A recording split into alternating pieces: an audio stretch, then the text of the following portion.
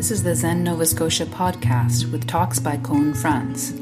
If you would like to support and be part of our community, you can start by visiting zennovascotia.com. As this day was approaching, I kept thinking how I was going to start this talk.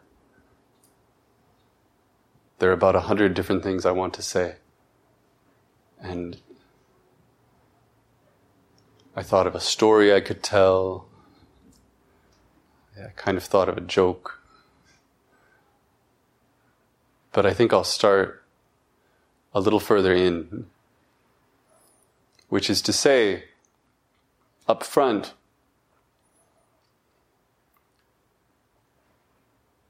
that there's nothing wrong with the state that your mind is in now. Ever. That doesn't mean that the state of mind of the present is the one that you want. It may not be the one that you've been trying to cultivate. It may feel uncomfortable. It may even feel immoral. But it's not wrong. I want to put that out there.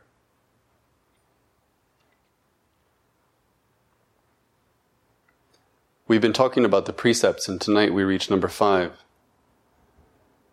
which is not indulging in intoxicants. My understanding is that originally this was really about alcohol. And, from the perspective of someone who is ordained, someone who is living in a monastic community, it's sometimes taken quite simply. Just don't drink.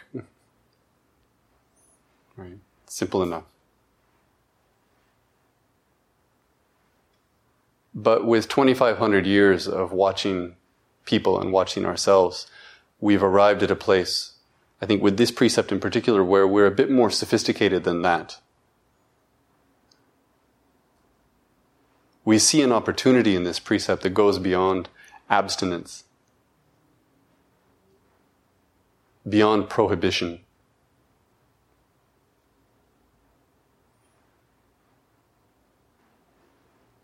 Every time we've talked about a new precept, I've thought to myself, well, this is the hardest one. And I'm thinking it again tonight. But I'm coming to see more clearly that I'm thinking that because they're really all the same.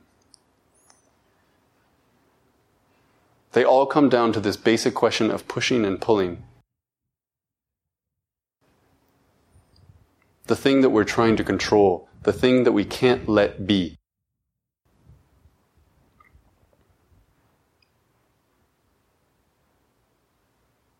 You can't help but be intoxicated.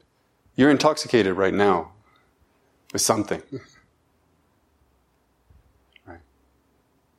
I've had meals that were so good that they put me on a kind of cloud where probably I shouldn't have handled heavy machinery. Because everything was just dreamy. I've had conversations that did the same thing.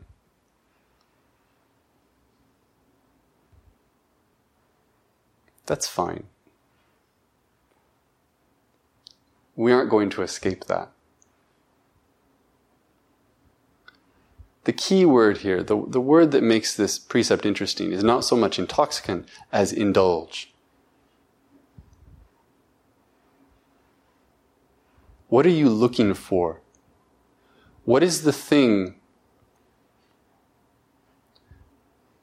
that you're trying to step into or step away from? We have this idea in the culture already that people drink to forget. If you're drinking to forget, you're trying to step out of one part of your mind, or you're trying to shut one part off. That's at the heart of this. Is there something that you think shouldn't be there? Is there something some experience that would be safer or more pleasurable or more within your design if it were narrow.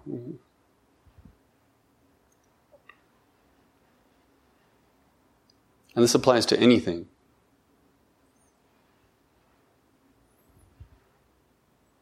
We sit, in the doctor's office,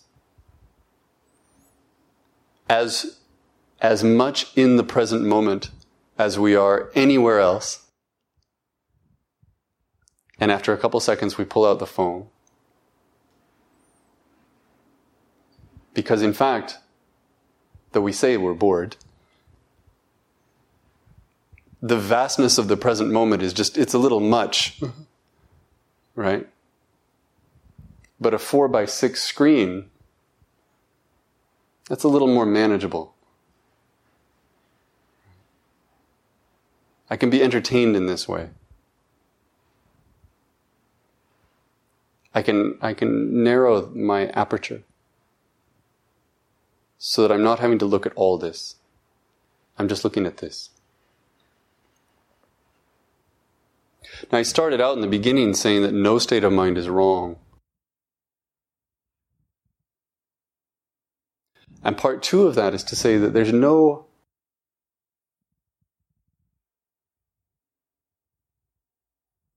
intoxicant that is inherently wrong either. I don't just mean that on a moral level, that is not alcohol's fault, for example, but that it's complicated. I had a conversation with a friend recently. He was talking about how he had friends, this was years ago, who were originally from Sri Lanka. And the man I was speaking with, he and his friends were being kind of snobs about movies. They were making fun of the blockbuster films and saying, "Oh, these are just trash." They were talking about these really deep films that everybody should be watching. And their friend from Sri Lanka got angry at them and said, "What's wrong with you?" Right? I come from a place where people have nothing. Our suffering day to day is beyond what you can imagine. And when we watch these movies, when we watch a superhero movie, when we watch something that represents another reality, it takes us into a bigger world. Who do you think you are? And my friend said this shook him up. But then the rest of that conversation was examining how maybe for us it's not the same. Maybe that same movie doesn't do the same thing.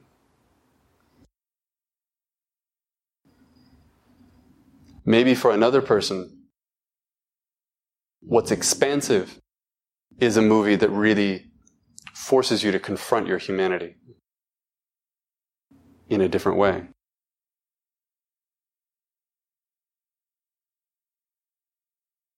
I have very limited experience with classical drugs. But what I can say about it, in my experience anyway, was that it was quite narrow. It was interesting. In the same way that looking into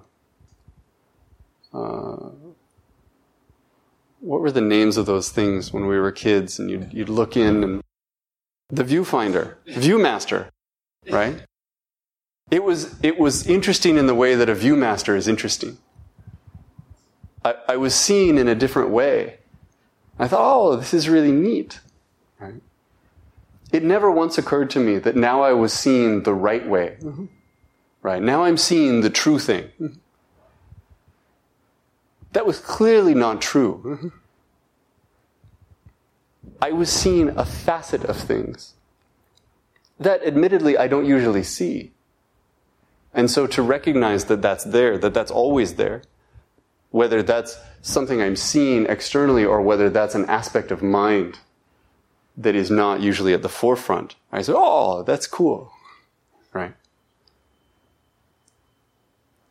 But there was no question that this was a narrow lens, right? Most of that same vast expanse of the present didn't feel so vast, and it didn't feel so present. So for me, even though it did me no harm, I can see that's not a place where I want to spend my time. Right? That's an indulgence. It's a kind of cutting off. But then there are also programs in which cancer patients or people with PTSD are given psilocybin. And it shakes up their world. Often it's just one time. Right?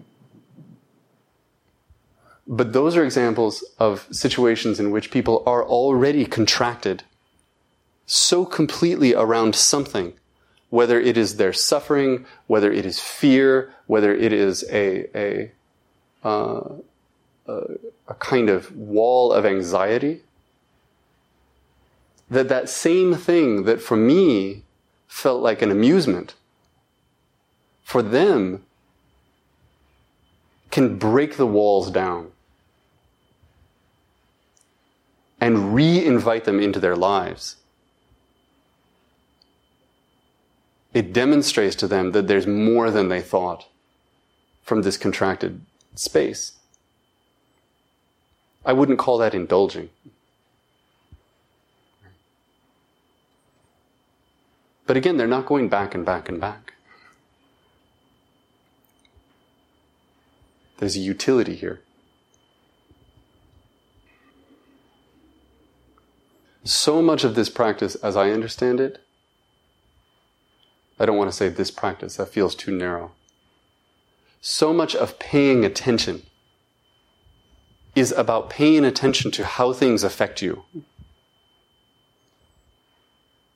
It's the science of you. We can go our whole lives without realizing why we feel good or why we feel bad. I've mentioned, I think, that my brother was allergic to pets and we didn't know. So he was sick until he was 18. And he finally left home and went to college. And for the first time in his life, he felt okay. We had no idea how things were touching his life. Right? My daughter, about a year ago, she said, I don't want to drink milk anymore. We said, why? We thought she was being weird. She said, it makes me feel bad. And we pushed a little bit, and then we realized that she was right. She had figured it out. She knew that she couldn't really handle milk. And I'm grateful because she could have gone another 10 years, another 20 years without realizing that milk was the thing that was bothering her. Meanwhile, my son, if he watches a lot of TV or if he plays video games, he gets kind of trapped and he gets irritable and he stops looking you in the eye so much and he doesn't want to get pulled away and he's not having fun. That's not what it is. It's like there's a cord and he doesn't want that cord cut. Right? And so I find myself talking with this boy all the time about how he knows, for example, that eating a lot of cake makes him feel bad. He knows that eating a lot of ice cream makes him feel bad, even though he enjoys it. Right? But he doesn't have the sensitivity to see that there's something there, there's something in that other activity that's actually making him feel bad when he thinks it makes him feel good. Right? I guarantee you have this thing or maybe 100 of these things. You have a fantasy, for example, that you turn over and over in your mind because it's comfortable and because there's something that you get from it.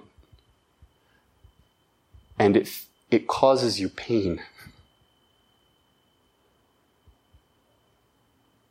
But you can pull it up whenever. You can sit in Zazen and you can pull it up. Or a memory. There's something that you can kind of roll around in your palm. And you're so used to doing it that you've decided it feels good. But it's an addiction. Right? People who smoke know that smoking doesn't actually make them feel better. But it sounds so bad to stop.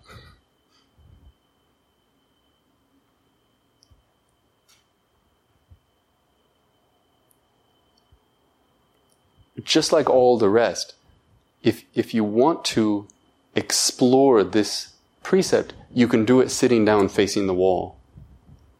Not in an abstract way, but in a direct way. Because there is something intoxicating in which you are pulled to indulge. When you are alone in your head.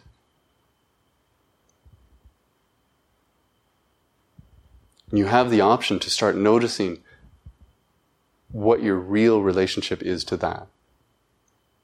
You have the option to start noticing that encounter that you keep going back to. For some people it isn't compulsive like that, but I think for many people it is. It's a few, we have a short playlist, right? Some people are probably more creative than I am. We have the option, though, to recognize that when we go back to that it's not expansive. It's not open. It's not receptive. And consequently, it doesn't do anything to make us more skillful in the world. It doesn't make us aware. It doesn't help us notice something new. Because we're just fine-tuning this very tiny thing. We're trying this variation on it, and this variation on it, and this variation on it. We're stuck. In the same way that you can go home and get drunk tonight, and get drunk tomorrow night, and get drunk the next night, and after a while you're really not going to discover something really profound in that experience. Night 5 will not take you to a deep, deep, deep, deep place that you've never seen before. It's territory you've covered, right? You can move on.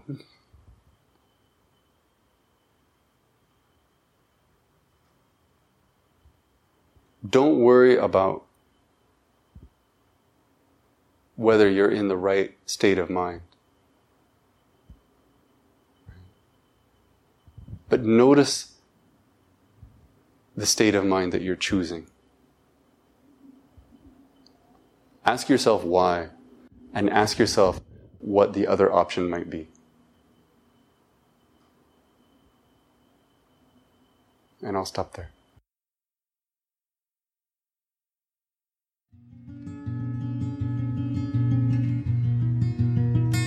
For more information about Zen, our practice, and how you can support and take part in our community, please visit zennovascotia.com.